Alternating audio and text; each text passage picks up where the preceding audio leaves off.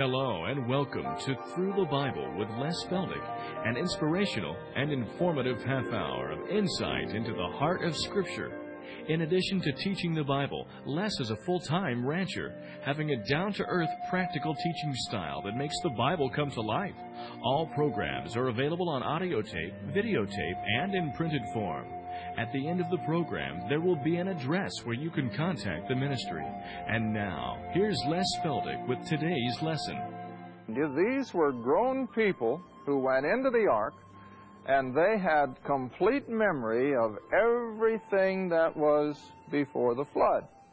In other words, it would be just as if you and I tonight would all of a sudden find ourselves in the ark, and we'd come out on the other side of the flood. Wouldn't we remember all the technology that we had enjoyed? Wouldn't we remember all the things that were on the earth before the catastrophe? Of course we would.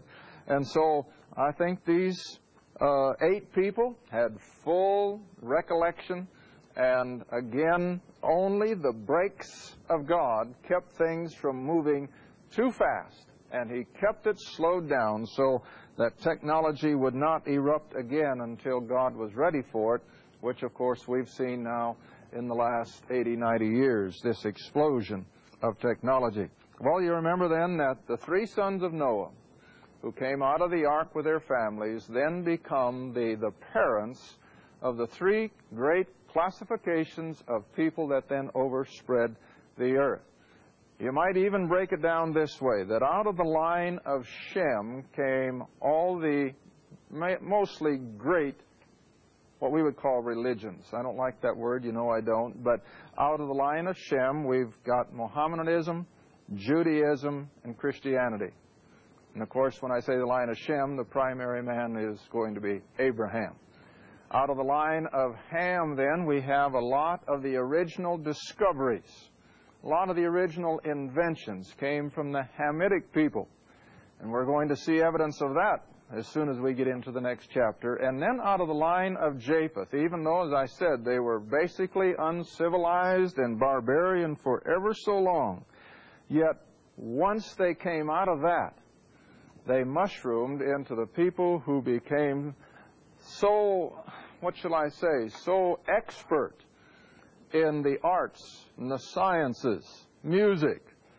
Out of that you come with the Beethovens and the Tchaikovskys, and you take the inventions of the Industrial Revolution. They all came out of the Caucasian peoples, out of Europe, Great Britain, and then, of course, as it spilled over into America from the immigrations, and that's not to take anything away from the immigrants who came from the Orient, who have also contributed tremendously to the America as we now know it.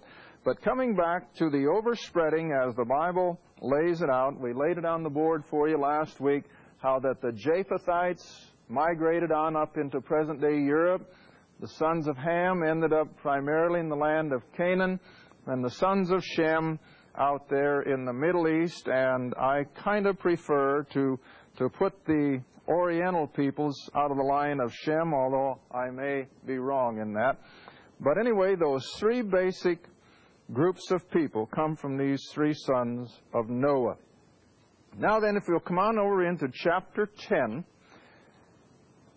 and I want to not take every verse word for word. The sons of Japheth are given there in verses 2 and 3.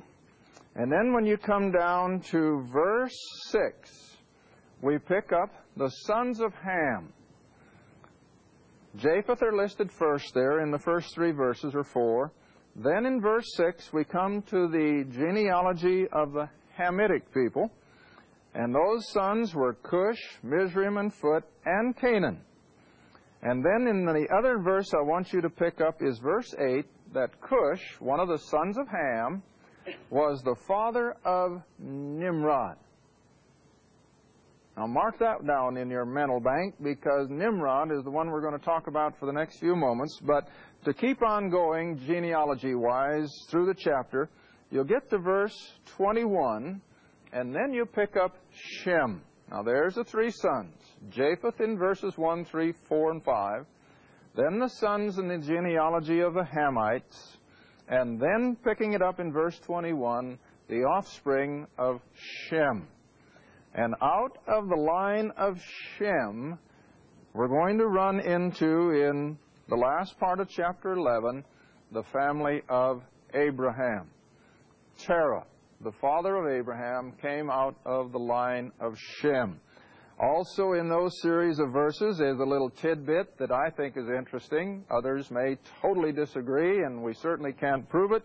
But it's an interesting statement there in verse 25, that unto Eber, who was in the line of Shem, unto Eber were born two sons. The name of one was Peleg, for in his days was the earth divided. And his brother's name was Joktan. Now, what I'm referring to is, I think you've all read or heard or something about the so-called theory of the continental drift. Have you ever heard it? How that the various continents of the world at one time fit together just like a jigsaw puzzle. In fact, all you have to do is look at a map of Western Africa and Eastern South America, and they just look like they would definitely be pieces of a jigsaw puzzle. And various other continents are situated in such a way that it's very possible. Now, I'm not saying they did, but it's possible that they drifted apart as we now know them, and if they did indeed, it was during the days of Peleg, or it was during that man's lifetime that the earth was divided. That's just, like I say, one of the little tidbits. You don't have to hang your hat on it, but it is interesting thinking anyway. All right, now I said we wanted to deal primarily in this half hour with the man Nimrod. Come back, if you will, then, to verse 8, where Cush, a son of Ham, has a son, and he calls him Nimrod. Now, even to this day, we speak of someone who does a lot of hunting as a what? As a Nimrod. But you see, they got it out of context. Nimrod was not a hunter of wild animals. He was not a deer hunter. Nimrod was a hunter of fellow human beings. And we picked that up, of course, in verse 9 and 10. He was a mighty hunter. Now, most of your newer translations, the King James says before, but your newer ones will very often say he was a mighty hunter against the Lord. He was a rebel. He certainly was not a spiritual man, but he was a mighty hunter against the Lord. Wherefore it is said, even as Nimrod, the mighty hunter against the Lord. And then verse 10 gives us the clue as to what did he hunt. And the beginning of his what? Kingdom. It's a political thing, and so what is he? He's a despot. He's a totalitarian dictator. And he begins to form this totalitarian empire, if we could call it that. It's probably not a fitting word, but nevertheless, he puts together a kingdom, as the Bible calls it, and he brings the people under his control. And then you see the importance of the Hamitic people. As I said, they were the pioneers, because it's out of this line of Ham that verse 10 says the beginning of his kingdom was Babel, or the Tower of Babel, in the land of Babylon, down there on the Euphrates River. But let's go on. Verse 11, out of that land went forth Asher, and he built what city? Nineveh. Now you remember that Nineveh was one of the great cities of the ancients. Who built them? The Hamitic people, out of the same beginners of the city of Babel. And then also some other cities. But now I'm going to leave the scriptural text for just a moment and draw my information from secular writings. It's rather interesting that, again, archaeologists have done us a tremendous favor, and they've dug up a lot, and they found out a lot about this man, Nimrod. And Nimrod, as a totalitarian, despot-type dictator, had a wife that you could liken to Jezebel. She was totally immoral. She was unscrupulous. And her name was Semiramis. And Semiramis, somehow or other, whether it was by intrigue or whatever, her husband passed off the scene, Nimrod. He dies a premature death from what we can gather. And this Semiramis usurps his throne. And she becomes even worse than he even dreamed of being. And as her Jezebel-type character would bring about, she has a child out of wedlock, and she names him Tamar. Tamar. Might want to put that on the board for you. So the son of Semiramis is Tamar. Now, she is a totally wicked individual, under, no doubt, satanic influence. And if you'll remember, I haven't spent a lot of time teaching on Satan, but I have mentioned more than once that from day one, Satan is the master, what do I call him? Counterfeiter. See? He's the master counterfeiter. And he is always bringing something up that is so near to the real thing that people can hardly tell the difference.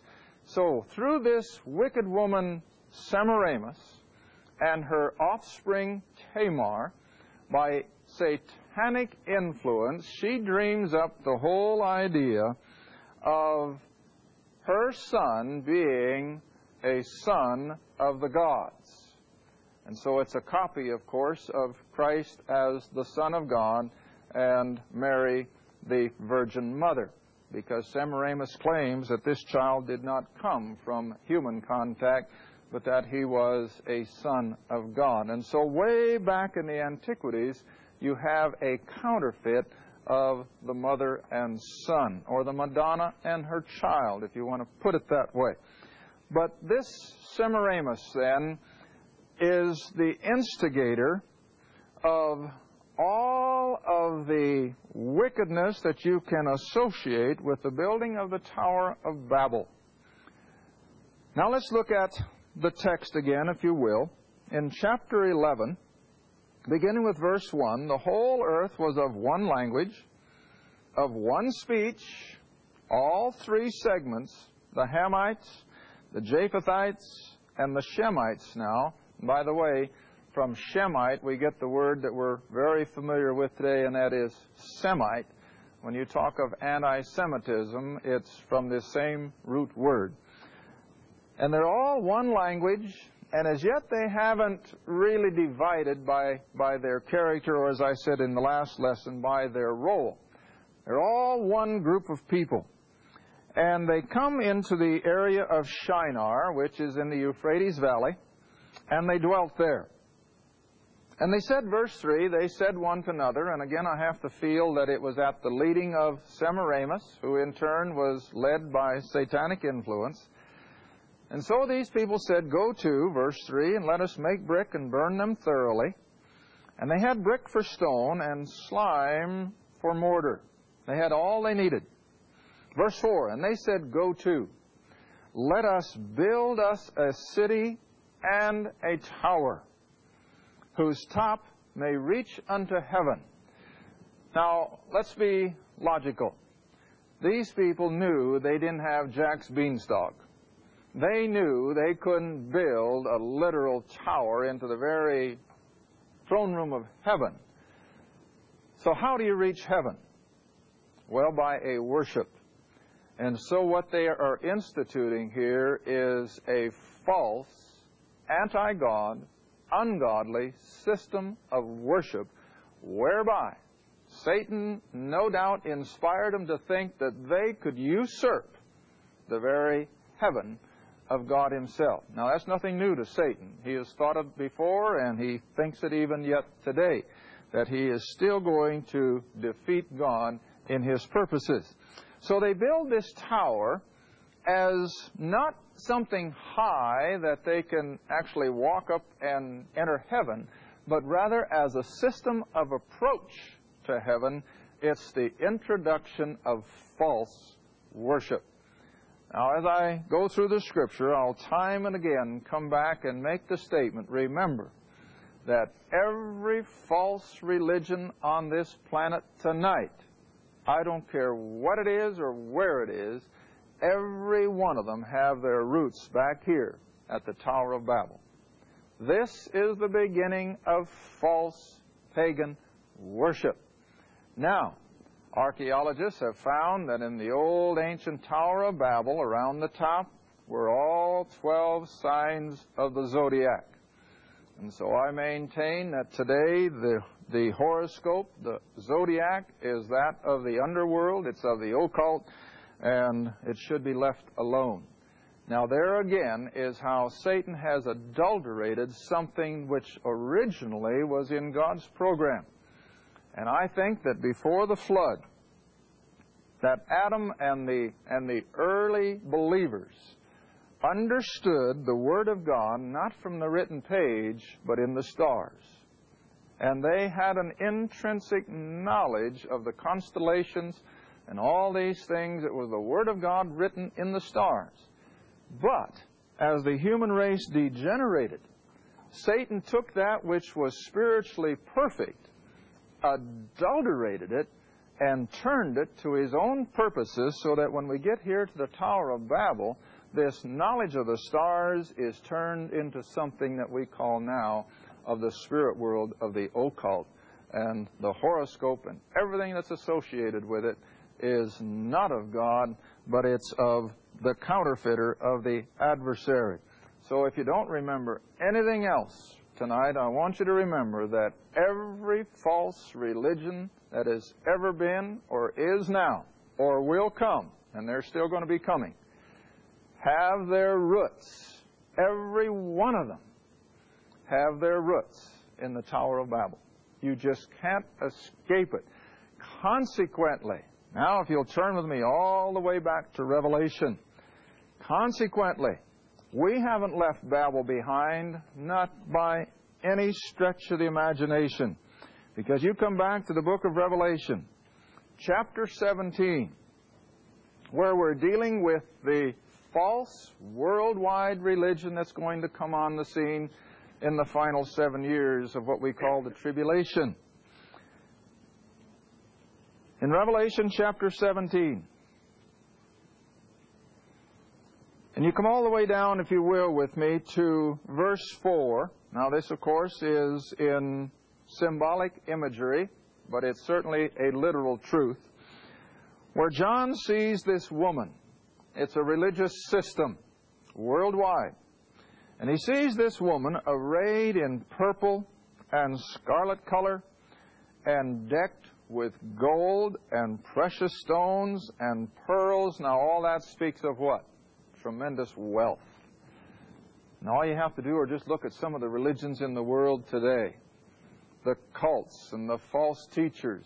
Some of these people on television. Someone was telling me a while back yet, this one fellow, and I'm not in the business of naming names, but this one fellow draws in $1 million a day from his television ministry. I mean, it's just mind-boggling.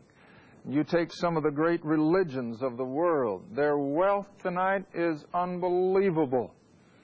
And they're all going to come together. They're going to amalgamate all this wealth.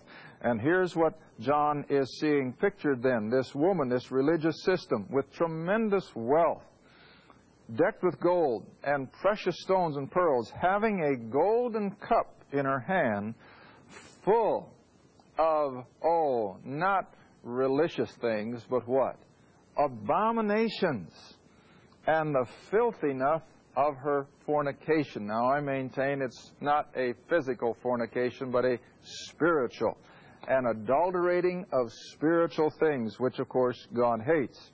Then verse 5, and upon her forehead was a name written, Mystery, what's the next word? Babylon. Clear back here in Revelation. We haven't left Babylon behind, not by any means. But here she comes again. And this great world religious system that's coming on the scene, and listen, it's already here.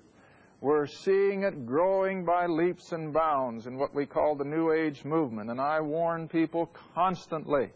And it's creeping into the churches. It sounds so good. It's Babylon. It's Babel. And here it comes. Babylon the Great, the mother of harlots and the abominations of the earth. All right, now if you'll come back with me, Genesis, then, this is where it all began.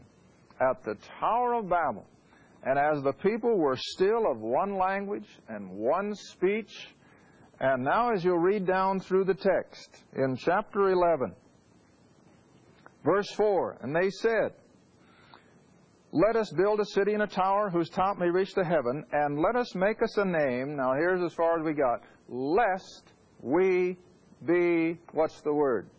Scattered. And what had God instructed them earlier? Scatter. Go out and repopulate the whole earth. Now, in an attitude of rebellion, what are they saying? I don't care what God says, we're going to stay right here. We've got it pretty good. God's going to have to take things into His own hands, isn't He? So they say, lest we be scattered abroad upon the face of the whole earth. Now verse 5. God intervenes. And the Lord came down, and He looked at the city and the tower which the children of men builded. And the Lord, or Jehovah, said, behold, the people is one. Now remember, they've already been segmented genealogically, but they're still basically one people. They're one race, see? And so He said, they have one language, and this they begin to do. Now, look at our explosion of technology right now in the last few years. What has been one of the catalysts, not the only one, but one of them, a breaking down of language barriers. I remember years back when the DNA was first discovered, and I read an article on that, and there was, I think, a German or a French scientist, there was a British scientist, and there were a pair of American scientists who were all getting real close to the discovery of the DNA composition. They had all been comparing notes over the years until, of course, they got real close and they wanted to be the only one to discover it, so then they quit. But basically, what enhanced their discovery was this breakdown of the language barrier, and they could converse. This is where they were here. They had one language, and they had already the seeds of technology. Now remember, they aren't that far removed from the flood, probably about 200 years, and there's a lot of memory of it. But now look what God said. This, verse 6 again, this they begin to do. And now, what's the next word? Nothing. See, now I'm a stickler for individual words. Now God says, nothing will be restrained from them. Nothing will be restrained from them which they have, and what's the next word? Imagined to do. In other words, as these people looked and saw a bird fly and they say, hey, we want to be able to fly too, what would they have been able to do? Hey, they would have had flight again before long had God not intervened to slow it down because it wasn't ready for it. And so God says we're going to stop it in its tracks. Verse 7, how is He going to do it? He said, let us go down and there confound or confuse their language, that they may not understand one another's speech. And then verse 8, so the Lord scattered. Now in the Hebrew, the word scattered is a lot stronger. It's a word where He just literally forced them. He didn't just gently scatter them like an old hen might her chicks, but He forced them to go out into the very reaches of civilization, not civilization, but to be civilized. And He scattered them. And they left off to build the city. Verse 9, therefore, the name of it is called Babel. And the definition of the word Babel is confusion. Confusion. That's what Babel is. It originated by the confusion of the tongue. But today, we speak of the world in all of its business and everything else as Babylon in the book of Revelation. And why? Because the world tonight is nothing but a mass of confusion. It's just unbelievable as you watch the news from day to day. The confusion amongst the nations, the confusion within societies. That's Babel. And even the church tonight is right back to the place of Babel, isn't it? Just mass confusion. And there's so much disagreement. And yet the Word of God is so plain. Why is it? Because we've come full circle back to the origination of the real confusion. Thank you for joining us again for Through the Bible with Les Feldick. If you'd like to order audio tapes, videos, or any of our printed material, you may do so by writing Les Feldick Ministries, Route 1, Box 760, Kinta, Oklahoma, 74552. That's Les Feldick Ministries, Route 1, Box 760, Kinta, Oklahoma, 74552. Or you can call us toll-free if you'd like at 1-800-369-7856. That's 1-800-369-7856. Remember, this is a faith ministry, and your participation with us is greatly appreciated. Again, our address is Les Feldick Ministries, Route 1, Box 760, Kinta, Oklahoma, 74552. And our phone is 1-800-369-7856. Thanks again for listening, and please join us next time for Through the Bible with Les Feldick.